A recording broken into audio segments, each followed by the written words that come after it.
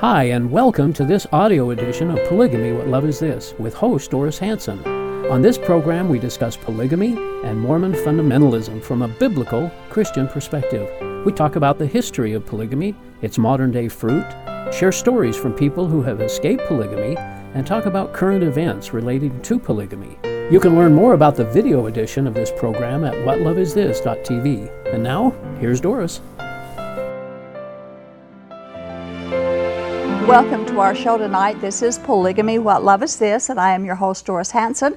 And I'm grateful every week that we can come and share what's on our hearts in this culture about our topic, polygamy. But first, before we get started tonight, I have a couple of announcements. The first one is the Utah County Support Group for those who are questioning or transitioning out of the Mormon faith, and that, of course, includes polygamists as well. They're going to be meeting, their next meeting is Tuesday, April 16th at 6 p.m., and it's going to be at First Baptist Church, 1144 West Columbia Lane in Provo. And for more information, you can call 801-374-8489, or you can email way61@hotmail.com. And they're going to be showing the DVD Jericho, and this is for anyone who is migrating from religion to relationship, and it's also for any interested Christians as well. And this is our final reminder for this year's Capstone Conference. It's going to be tomorrow and Saturday, April 12th and 13th. The Capstone Conference is going to be held at Calvary Chapel. The address is 460 West Century Drive, and that's 4350 South here in Salt Lake City. For more information, you can call 801-264-9999, or you can go to their website, capstoneconference.com. The admission is free. The purpose of the conference is to equip Christians to minister in this culture. And we have been asked to give a presentation on Saturday afternoon at the conference, and that'll be on the 13th. And we're going to be focusing on Joseph Smith's plural wives who had legal husbands. There were 11 married couples where the husband shared his wife with Joseph Smith. Jim Catlin and I were asked to talk about it, and it will be from 2:45 until 3:15 on Saturday afternoon. And we'll also be having a table in the foyer. If you want to come by and say hello, we'd love to see you. So join us at the conference Friday, tomorrow, and Saturday. It's free. You'll be blessed, and you might learn something that you didn't already know. The keynote speaker of the conference is Dr. Phil Roberts, and he served as president of Midwestern Baptist Theological Seminary, and he also will be the guest speaker on Sunday, April 14th at Mill Creek Baptist Church, and the address is 1515 East, 4500 South in Holiday. So if you want to hear some good, exciting, powerful biblical preaching, you can come to Mill Creek Baptist Church on Sunday morning, the 14th, and our worship begins there at 10:45 a.m. Everyone is invited to come and enjoy Dr. Roberts' exposition of biblical truths.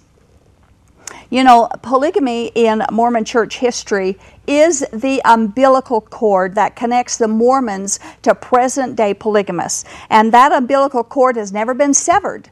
And it cannot be severed until they actually totally and publicly renounce polygamy from the beginning as a bad, ungodly doctrine and not a revelation from God to Joseph Smith. Official LDS church history and Joseph Smith's published history, as well as Joseph Smith's own diaries, all ignored the secret practice of polygamy in Nauvoo. And those histories were never revised to include the truth of the increasing practice of celestial marriage, which was a phrase that in those days exclusively meant polygamy. However, other personal diaries, Nauvoo temple sealing records, and LDS church records beginning in 1852 were detailed with publicly recorded plural marriages. Even though Emma denied Joseph Smith's plural marriages, too many of those diaries and affidavits and documented evidence proved that Smith was indeed a polygamist on a prodigious level. He didn't just have one or two polygamous wives, which would have been enough to make him a polygamist, but he had 33 wives besides Emma. This information is easily available to anyone who will take the time to check it out. So do that, please, before you call in and call us liars. Tonight's guests were on our show on March 18th of 2010. And if you want to see that show, you can go to our website, whatloveisthis.tv, and click on March 18th, 2010, and you can watch our show with them at that time. They lived in Nauvoo for several years, and they headed a Christian ministry there, but they now live in Texas. And tonight, to discuss Nauvoo polygamy, I would like to introduce and welcome back our guests, Rocky and Helen Holtz. Thank you, folks, for being here. Well, we're glad to be here. All the way from Texas. All the way from Texas. Well, you know, Texas is so big. It's okay if we come to a smaller state like Utah every now and then, but you know. Yeah, and Texas and polygamy have a good relationship, don't they? Right. That's true. That's true. Would you like to tell our viewers about your Mormon Missions Outreach Ministry and contact information in case anyone would like to contact you for some purpose? Take it away. Well, I can take it away. Okay. Our ministry is called Mormon Missions Midwest Outreach, and you can go to www.mormonoutreach.org. And if you want to send us an email with any of your questions, we will answer them, and you can just send that to contact@mormonoutreach.org, and I'll be happy to answer any and all emails that come in, which I do on a regular basis. Mm-hmm. Okay, good. And you're going to be speaking at the Capstone Conference on Saturday? Correct. Doing a presentation on grace and righteousness, comparing Christian grace and righteousness to Mormonism's definition of grace and righteousness. That ought to be very interesting. Yeah. So we do urge our viewers to watch. You might learn something that you didn't already know. Yeah, it's going to be good. Okay, Rocky, you were born and raised a Mormon, and so you're familiar with Mormon doctrine, which includes the history and historical early Mormon polygamy, but you were not raised, but by necessity you had to learn it as well, right? I did. Yes, I did. And your background, of course, didn't have any connection at all to the Mormon. I grew up in California. I was born and raised in California, and I grew up in a non-Christian home, no religion whatsoever. So essentially, I didn't know anything about Rocky's faith or his church, other than I thought every Mormon lived in Utah. So I found out that was not exactly true. But I became a Christian, actually trying to convert to Mormonism. Wow! And God is sovereign on that, wasn't He? He certainly was. Yeah. He certainly was. And so, in all these years, I got saved in November of '81, and he got saved in January of '86. January 1st of 1986. So you're seasoned Christians at this point and work a lot with the Mormon culture, and of course that involves polygamy. You were in Nauvoo and ministered there quite a bit. And there are myths abounding about early Mormon polygamy, and it seems like I hear a new myth almost every week, something new that somebody has made up about why early Mormons lived polygamy. And one of those myths is that the early Mormons lived polygamy until laws were made against it. And that the laws were made after the polygamy revelation came to Joseph Smith. Was polygamy legal, or was it illegal when the Mormons first started living polygamy in Nauvoo? Illegal. It was against the laws of the state of Illinois. And they did not make the laws specifically pinpointed it because the Mormons were living it. It was already. I think they actually... and I may stand corrected on this, but I believe that they were in the Illinois state constitution when Illinois became a state. That's my understanding as well. And in fact, it was illegal every place that they moved to. Yes. Even Mexico and Canada, Absolutely. It was illegal. When before they went there, it was illegal. No one made laws specifically against their practice. So that is a myth. Now, what's interesting about all of this is they knew it was illegal. They knew it at the time. But there's a 12th article of faith. Rocky, do you want to talk about the 12th article of faith? We'll put it up on the screen. And that's kind of a concern that we would have over polygamy. Well, it's interesting. I mean, when I was born and raised 6th generation Mormon on my dad's side, 4th generation on my mother's. So I was well steeped in the church. We were a very active Mormon family. So when I was young, when I was in primary, of course, you learned the articles of faith as written, penned by Joseph Smith, and in fact, they were first printed in the Times and Season, which was the newspaper of Nauvoo. And I believe I don't know, I can't remember the exact month, but it was in 1841 or 1842 at the very latest that these were penned. And the 12th article of faith, we can go ahead and put that up on the screen. Okay. As you can see, it says, we believe in being subject to kings, presidents, rulers, and magistrates, in obeying, honoring, and sustaining the law. So Joseph Smith penned these. The Mormon Church doesn't believe in creeds. It puts down the Christian creeds, which really are a faith statement about what Christianity believes. Mm-hmm. And instead, since they put the creeds down, he penned these as a substitution for a creed. But in essence, it is a creed anyway. In essence, it is. But nonetheless, this 12th one talks about in obeying and sustaining and honoring the law. And the fact is that he penned these, published them, and then was practicing polygamy, which was out and out against the laws of the state of Illinois. So the minimum you could say here is that Joseph Smith was a profound hypocrite.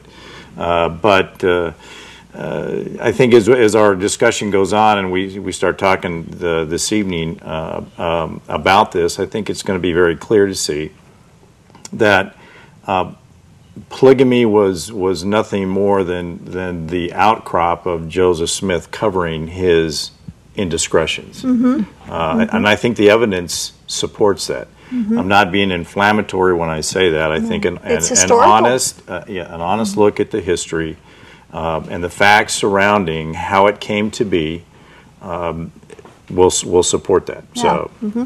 And we're using tonight. We have a book here called Nauvoo Polygamy, and I think they have a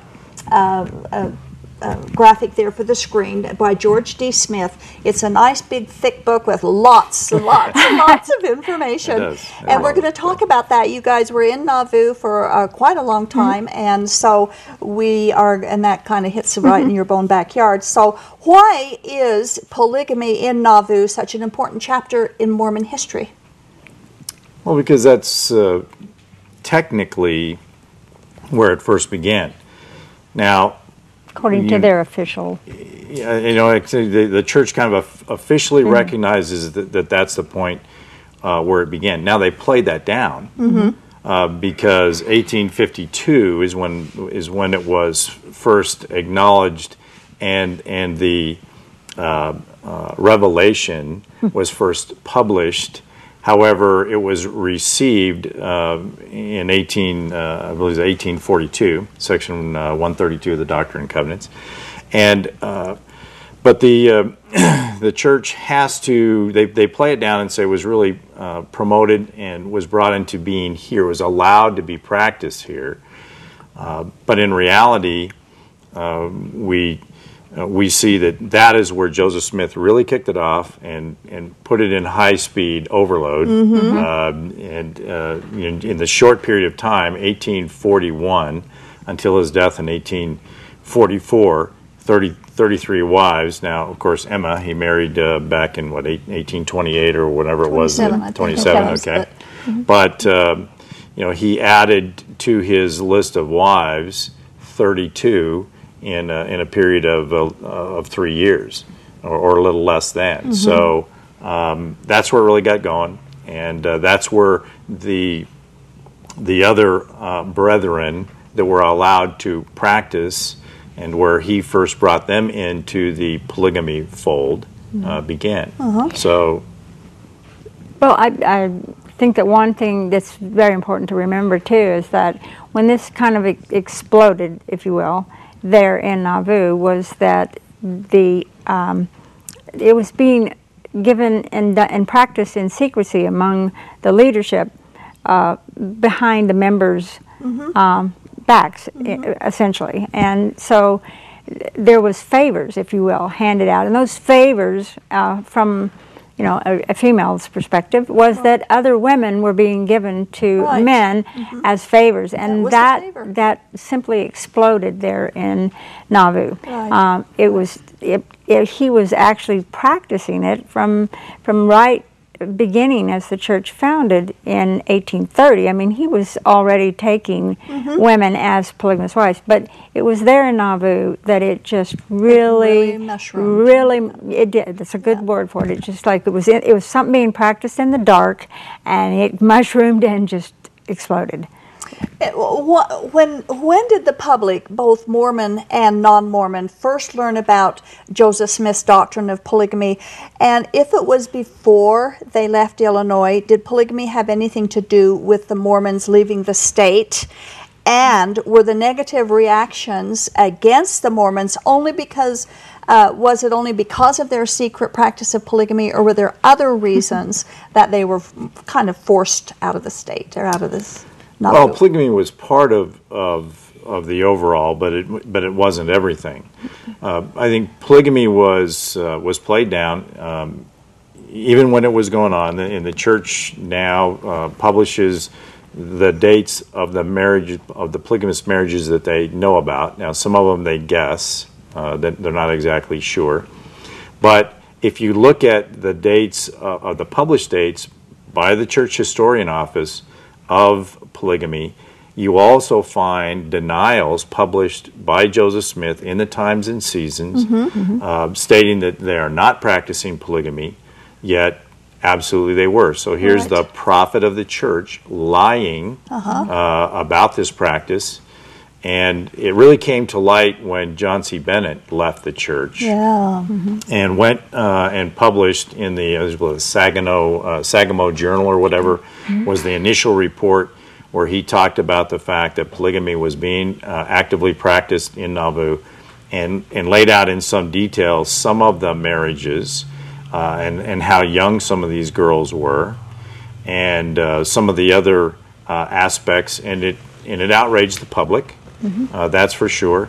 So there was a negative aspect of the perception of the people living in Illinois about the practice of polygamy, but in reality there were many other things that went on.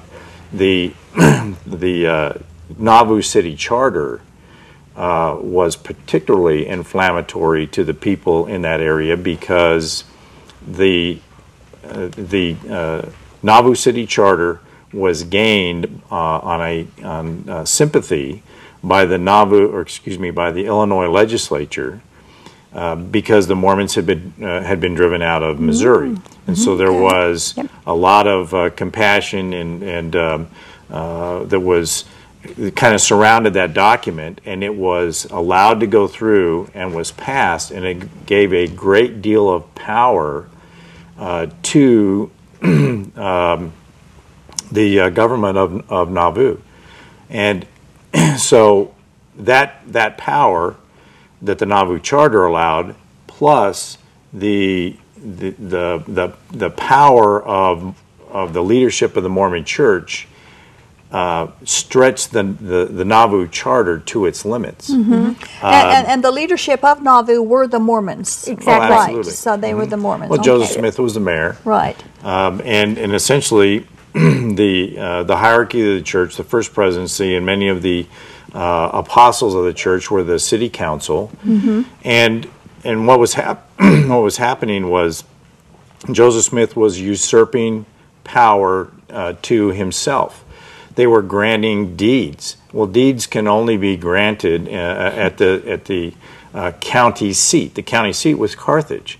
Yet Joseph Smith was granting deeds and pocketing the money that was being paid for those things. He was granting marriage licenses. Those can only be done, through the county seat at Carthage.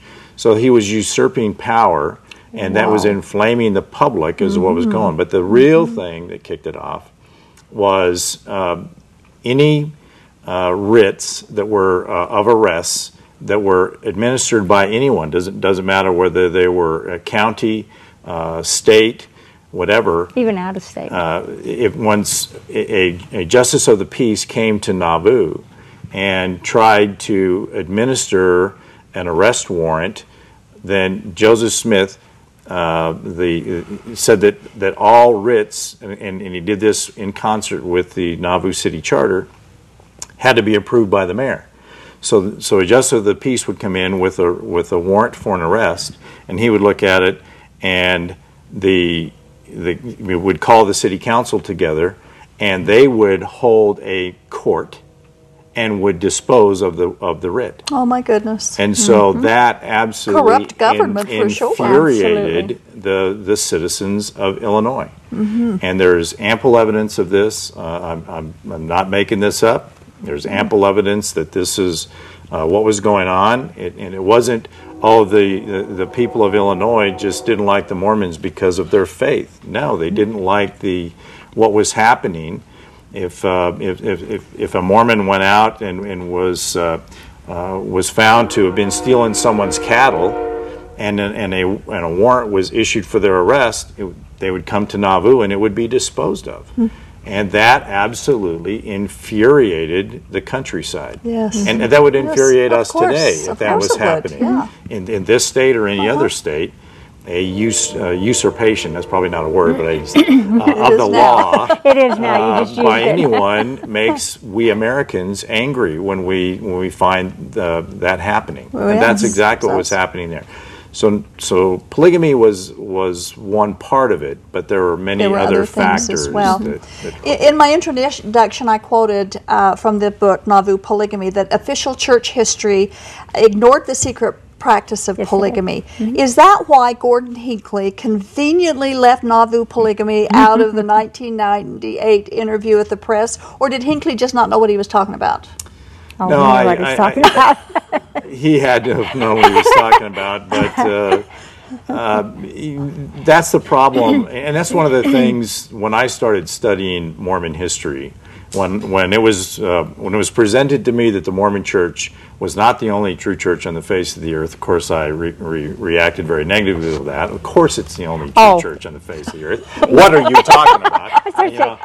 Yes, you reacted negatively.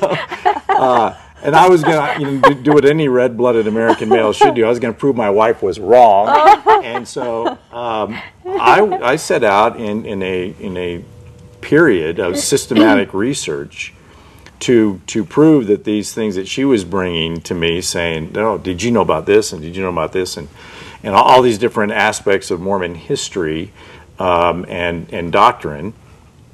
And so, in studying those things, that's what brought me out of the church, was the falsification, the rewriting, the deleting of Mormon history.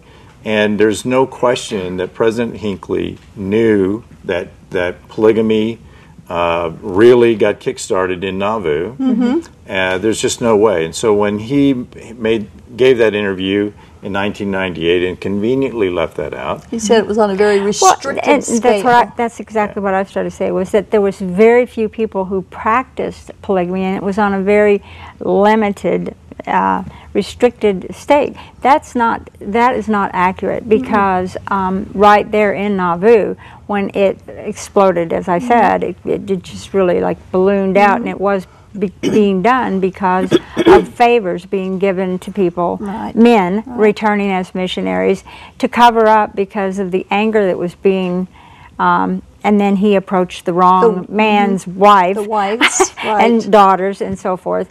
And today, that you hear that they were driven out of Nauvoo because of polygamy. That's not accurate. There were outstanding warrants for Brigham Young's arrest.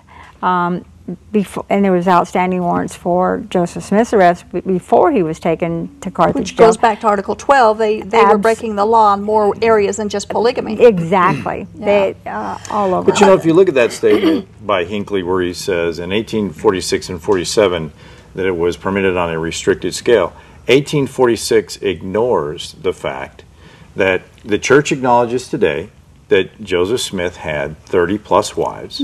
Well, Joseph was killed in June of 1844.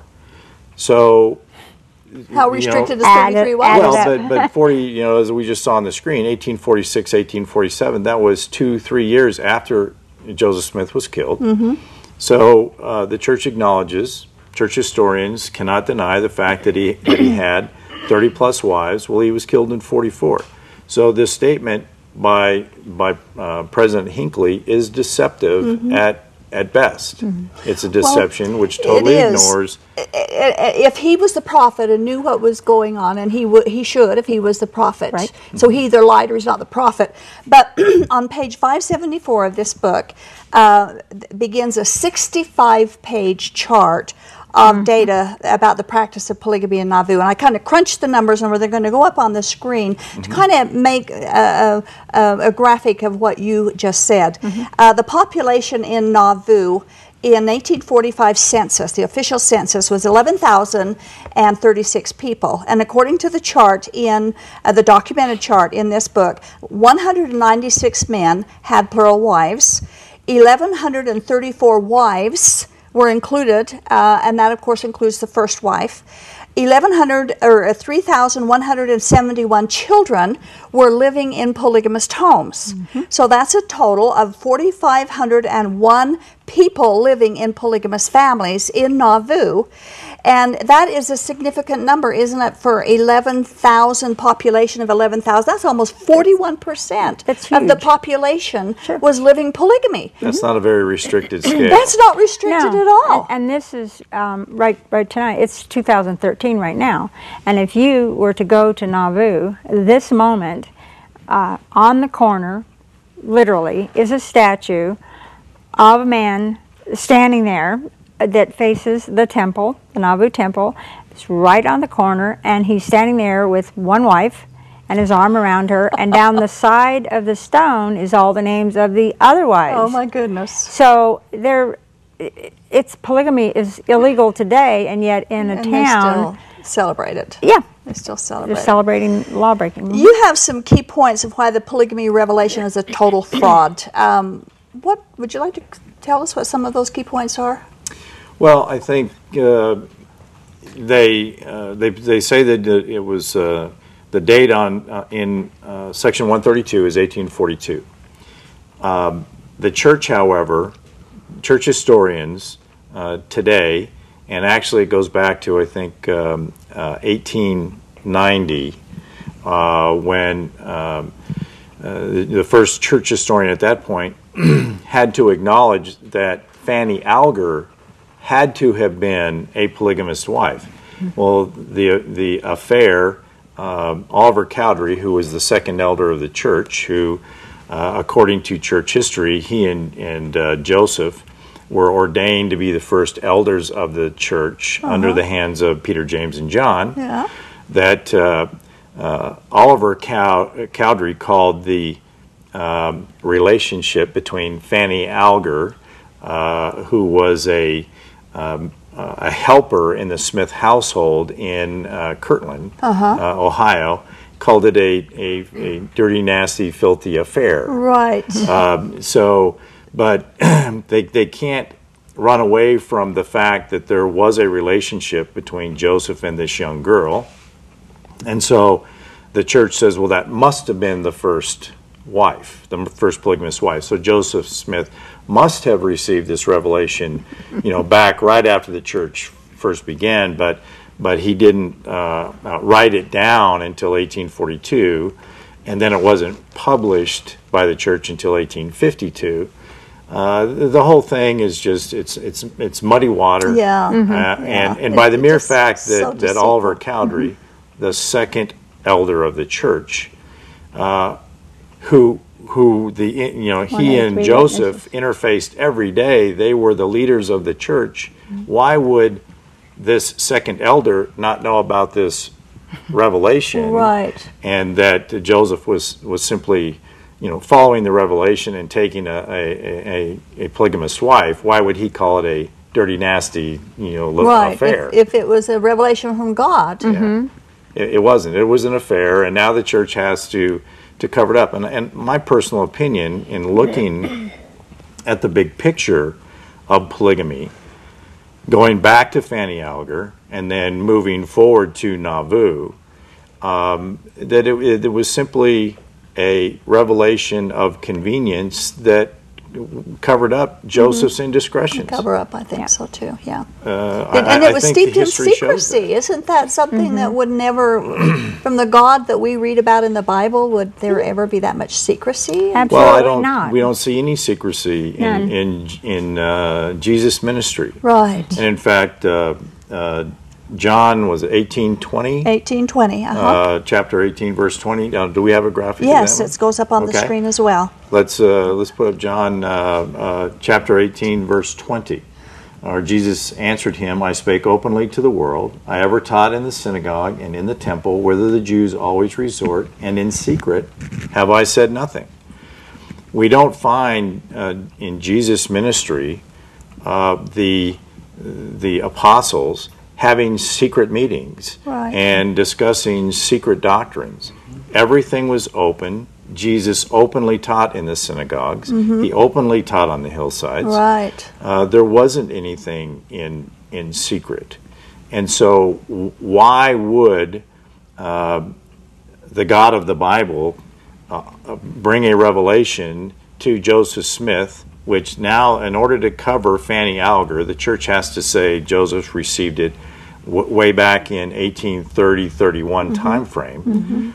If that was a command and a revelation, why was it steeped in secrecy until 1852? Or actually, why was it steeped in secrecy even in the 40s, where in Nauvoo, where it was really, as you say, blossomed? That's probably a good word to use with respect to that. And another thing about that as well is that they use the Old Testament polygamists in the Old Testament as their standard or basic justification, and yet obviously they didn't live polygamy in secret. No, they lived it very openly, and is written about for thousands of years to people to know about it. And God never gave that as a command He didn't. To those that did. And if you look at the Word of God, those that practiced polygamy and took multiple wives, they all really suffered for that in terrible ways. And another thing about the Old Testament polygamy is you will not find very many priests or prophets in the Bible that lived polygamy, or the kings mostly. Mostly the kings who lived it, and they were disobeying Deuteronomy 17:17. Exactly. So there's nothing good about polygamy in the Bible at all. It was the pride. It was not priests that did that. It was not apostles that did that. It was not. It was those that were trying to gain something to promote themselves. And so they took these other wives. So they did, right. Well, we need to take a break right now and open up our telephone lines. Our telephone number is 801-973-8820, 801-973-TV20. We'd love to have you call in and get in on the conversation, make your comments or questions if you'd like. And be sure and turn your TV volume down when you call in. So we're going to share our ministry message with you while we're waiting for your calls to show up on the phone. You are watching Polygamy, What Love Is This? Broadcasting live from Salt Lake City, Utah. This program is the broadcast outreach of A Shield and Refuge ministry. Shield and Refuge is a point of first contact for Mormon fundamentalists who question the doctrines of the religion or who are actively seeking for an opportunity to escape the polygamist lifestyle. Examining the claims of fundamentalist doctrine against the backdrop of biblical truth is central to our efforts. We invite you to contact us. Call toll-free at 877-425-9993 or email us at tv@aboutpolygamy.com. We want you to know that we've made available to you some outstanding resources free of charge. You will find them at our website, www.whatloveisthis.tv. There you will find the DVD, Lifting the Veil of Polygamy, which documents the real-life stories told firsthand of those who were lifted out of the culture of polygamy through the power and love of Jesus Christ. Also, free of charge to you is the booklet, Is Polygamy Biblical? It explores plural marriage in the context of God's Word and answers questions like, Did God ever command polygamy? Is it part of God's plan? While you are at our website, make sure to take advantage of the archived episodes of this program, which can stream on demand directly to your computer. There are more than 100 shows to choose from. And if someone you know is unable to view this program via live broadcast, recommend that they visit this same website every Thursday at 8 p.m. Mountain Time to watch this show through live streaming video. Simply follow the links to the live streaming video page. If you are watching live tonight, we invite you to call us as we open our phone lines. The number is 801-973-TV20. That's 801-973-8820. Now, back to Polygamy, What Love Is This? With our host, Doris Hanson. Welcome back to our show. This is Polygamy, What Love Is This? And I am your host, Doris Hanson, and we are having a good discussion about Nauvoo polygamy with Rocky and Helen Holtz, all the way here from Texas. And if you are interested in being involved in the conversation, give us a call. Our phone number is 973-8820. We would love to hear from you. I'm going to get a little bit off topic right now and just mention something that kind of went viral on the internet in the past couple of days. And it is from a website called, it's from a blog website called Journey of Loyal Descent, where someone posted that there has been, from very reliable sources, Grant Palmer has acknowledged the authenticity of a memo about the general authorities and the Mormon leadership who are being paid off to deny or to maintain their belief in Mormonism, and yet in private they don't believe it at all. They've even said so. Do you know much about this? I don't know. I mean, I know about what you're talking about, and I've heard this kind of thing before from other sources, that there's been that kind of thing going on where there's been money offered, because there is so much that literally, if you're in the hierarchy of the church, you're going to run across documents and things like that that are censored, and that's truly what brought Rocky out of Mormonism, was seeing the censorship and that kind of thing. The truth about the history. Exactly, and so it's essentially kind of the same thing. And I firmly believe that there is more to this than what we've seen now. Yeah. I think it's going to come out. We hope the truth. We hope this brings out the truth. We certainly do. Again, for any of our, what you were going to say? Well, I think you can take this clear back to the Hoffman murders. Yeah, why was the church buying these documents from Mark Hoffman? To suppress them, to lock them away in the First Presidency's safe, so that the common everyday Joe Mormon didn't find out about these things. The history of the Mormon Church is so muddled, and that it provided a lucrative opportunity for Mark Hoffman to make a bunch of money. And to go back and to read the Mormon Murders or any of those 3 books, was it the Salamander, and there's 3 books that were written by investigative reporters about the Mark Hoffman trials and what led up to that and what he did, which was an awful thing. But when you start reading about that and finding out about that, the Mormon history is not what the church promotes today, right? And because of that, it provided this lucrative opportunity for a documents dealer to produce these false documents that the Mormon Church readily paid big dollars for to keep them off. And they didn't know they were fraudulent documents. Well, just not to belabor this, but who was it that was purchasing those documents? It was the church. It was Gordon B. Hinckley. He wasn't the prophet. Should have known better if he was a prophet. Well, he wasn't the prophet yet. He was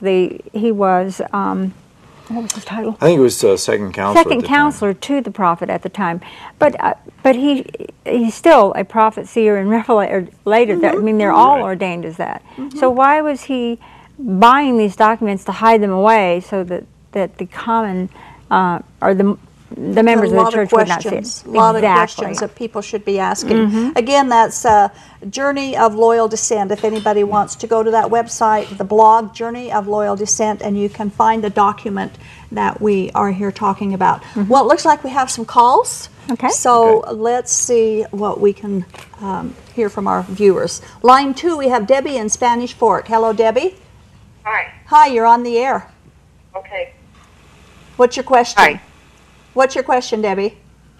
Well, it isn't really a question, I guess. It's more of a comment, but I did graduate from high school with a diploma also in seminary, and I seem to recall that their actual flight and ostracization, I guess, or what made them actually come to the Ohio area was when they were chased out of New York. Clear back in, I think it was Palmyra, and I think their actual trouble started in a whole other state besides Ohio. Well, I agree. The Mormon Church was. Why did they go to Kirtland? Because they were essentially asked to leave New York by the citizens of New York. Why did they leave Kirtland? Because of bank fraud, primarily. Joseph Smith hightailed it to Missouri because he was under indictment for the Kirtland Bank Society. Yeah, it was a Kirtland Safety Society. I can't remember the bank that they started was totally fraudulent. They didn't have a charter. They just started this bank. It was essentially, hey, Oliver, you want to start a bank? Yeah, cool, okay. they started a bank totally fraudulently and stole thousands of dollars from the people of the area. So they get run out of Ohio. They go to Missouri.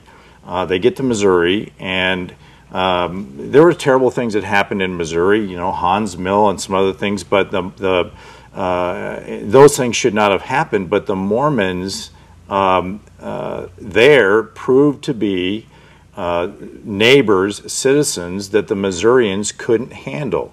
Look honestly at the history of Missouri. There were terrible things done by the Missourians, but there were terrible things done by the Mormons. And then the Mormons are run. It's kind of scary thinking that I believed my faith on them for so long. Well, but you know what? You and me both. And every Mormon, I graduated from seminary just like you, and we were indoctrinated. I still have my seminary book on my shelf at home, the Restored Church, you know, the church history year that you do in seminary. And if you go, I read that now, and I get angry because I was being indoctrinated, just like all Mormon youth are being indoctrinated, in the history that the church wants you to believe instead of the facts. And that's wrong. The facts should be able to stand on their own. If the Mormon Church is the only true church on the face of the earth, if Joseph really did see this vision, and the other ones, John the Baptist and Peter, James, and John, and all those things, if those really happened, why does the church suppress its history? Right. Why does the prophet and the first presidency have a vault in their office that no one has access to? If all this stuff was factual, why don't all of the Mormon Church have access to what those documents are in that safe? Good point. Good point. Thank you, Debbie, for calling. Okay, line 3, we have Lindsay calling in Bountiful. Hello, Lindsay. Yes. Yes, you're on the air, Lindsay. Oh, thank you. You're welcome. What's your question or your comment? It more had to do with biblical. I have a couple questions. Am I able to ask more than one? Well, if you're quick. My questions are with Abraham, Isaac, and Jacob. How they all had places of opportunities for plural marriage, I guess you could say. And yet, at the same time in the church, they talk about, I mean, the church holds them up in high regard in saying how they were able to build up a nation. And they teach us that I can understand why. I mean, if you want to raise up raise up your members, I mean, tell them to have big families. It seems like I'm not sure if I'm getting across my point.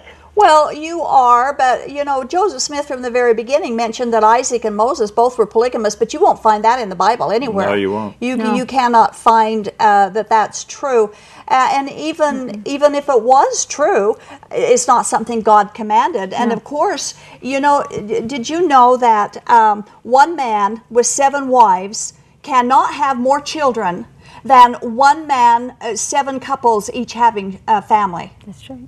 One man. That's very interesting. Well, figure it out. One man with 1 wife, 7 couples cannot have any less children than one man with 7 wives. It makes sense. So they don't need to have polygamy, and especially since the birth ratio is 50% boys and 50% girls. So no, that math doesn't work. Well, I think it goes back to Genesis. If God wanted to very quickly multiply and replenish the earth, why was it Adam and Eve instead of Adam, Eve, June, Sybil, Rachel? I mean, why weren't they Noah? The same with Noah. Each of those men on Noah's. It doesn't, as they say in Texas, that dog don't hunt. Yeah. So. Okay, so that's your first question. Do you have another one? Yes, I remember reading in the Deseret News. This is a more recent one with President Brigham Young saying how there was like the wives who were. It sounded like more that if you don't like it, move out. That it wasn't like it sounded like they didn't have a choice if they wanted to participate or not. Well, there wasn't. Well, there was some very stern sermons by Brigham in the tabernacle to his wives to control them.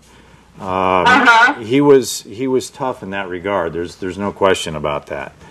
But you know, you think about the early history here in Utah. A lot of these people came to Salt Lake from England and all these places. They sold everything they had. They came across the plains in the hand carts or however they got here, and then once they got here, and they found out what was going on. What do you do? What do you do in 1855 when you sold everything that you had? You got here by your own brawn and sweat of your brow across the plains, and then you get here and find out it's not what you were told. Right. Well, that's like I feel for those early people who were rooked into Mormonism and sold everything and came here.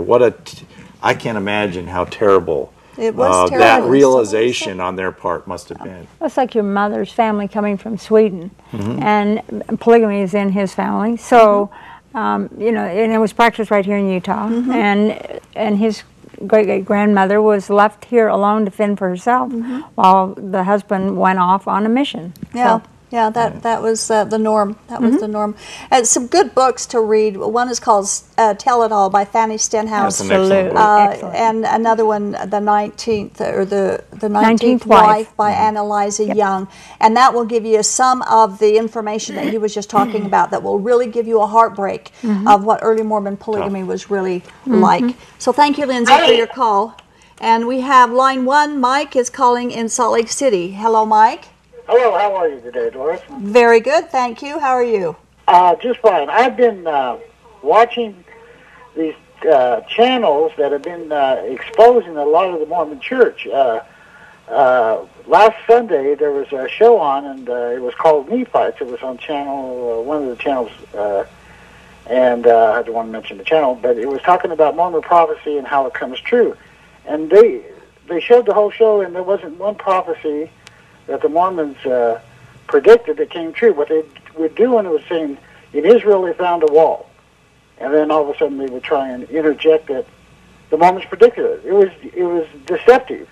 And then I saw another program on History Channel, which is a pretty good channel, that said that the Mormons and the banks in Las Vegas were in cahoots with the mob to build those casinos down there. And they were talking about the prostitution in Utah by these Mormons that were landlords they were trying to entrap a lot of the federal agents and blackmail them so that they would stop investigating polygamy. And this is just something I'm bringing up.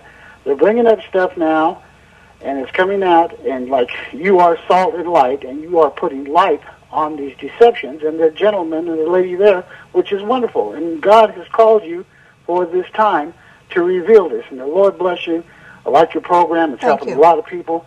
And you're doing what God called you, and God bless you in your endeavors. Thank you very much. And what we do like to do on this show, of course, is make sure that anything that we talk about on the show can be proved, that there's documentation for whatever we bring up on the show. And of course, that's what we do in our ministry, too. I think it's important. No one deserves to be lied about. No, no one. You know, those of us that have come out of Mormonism or were never in it, but are trying to reach the Mormon people, you don't have to tell a lie. You don't have to be deceptive. It's awful enough the truth. And no one, the Mormon Church should not be lied about. Neither should anybody else. But the reality of it is, you don't have to. You start looking into Mormon history, and there it is in black and white. You don't have to tell lies about it. It is there to be seen. Absolutely. Okay, we have line 2. Linda in Provo is calling. Hello, Linda. Yes, good afternoon. Thank you so much for your incredible show. I've been learning so much about, I'm a Christian, but I have a problem. I have 2 children, they are LDS, and we have a lot of problems in the family because I try to advise them the books that you sometimes put on the show. People, they come and I ask them to read or to go different websites. But they tell me that the leaders of the church advise them not to read anything as controversial to the church. And I don't know how to approach them, and I don't know what to do anymore. I'm really frustrated because now they're taking my grandkids to do something they do with the kids when they are 12 and they go to do something for the dead people. I don't know what they do, and I just worry about a lot of them. And I don't know what to do anymore. Do you have suggestions for her to? Well, Linda, it's difficult. In discussions with my family as well, I mean, I wrote a book called When Salt Lake City Calls, and sent a copy of it to members of my family. My sister read it, and you just said it was an incredible book. I have four brothers. Not a one of them would read it. My parents didn't read it. They just said it was full of lies. They said, well, how can you say it's full of lies if you never read it? But that's the how do you protect the myth of Mormonism? You protect it by telling your people that anything that is not written by the church, about the church, cannot be trusted. So you keep your arms around your people and keep them close and not let them see things that may make them question and dig deeper and find out. And don't get me wrong here. I'm sure people are going to take this wrong. I am not comparing the Mormon Church to Nazi Germany. I am not doing that. But if you look back in history, how did Hitler gain control of the German people? He controlled the press. He controlled what they were allowed to read and hear. And that is in the same likeness. I am not, again, comparing Nazi Germany to Mormonism, but I'm saying it's the same principle.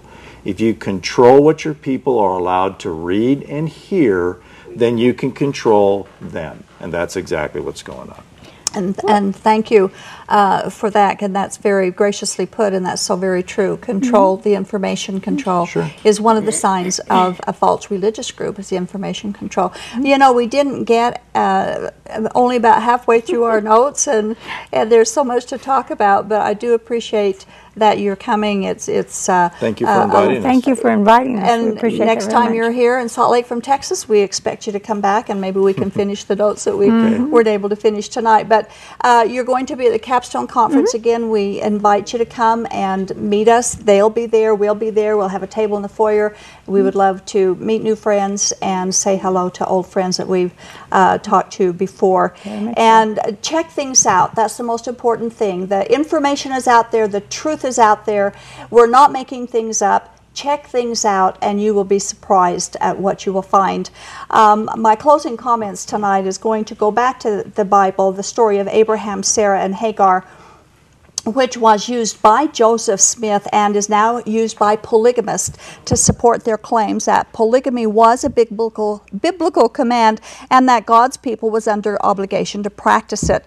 Early Mormons and today's Mormon polygamists exhort their polygamous followers to go and do the works of Abraham, and they teach that the works of Abraham is polygamy.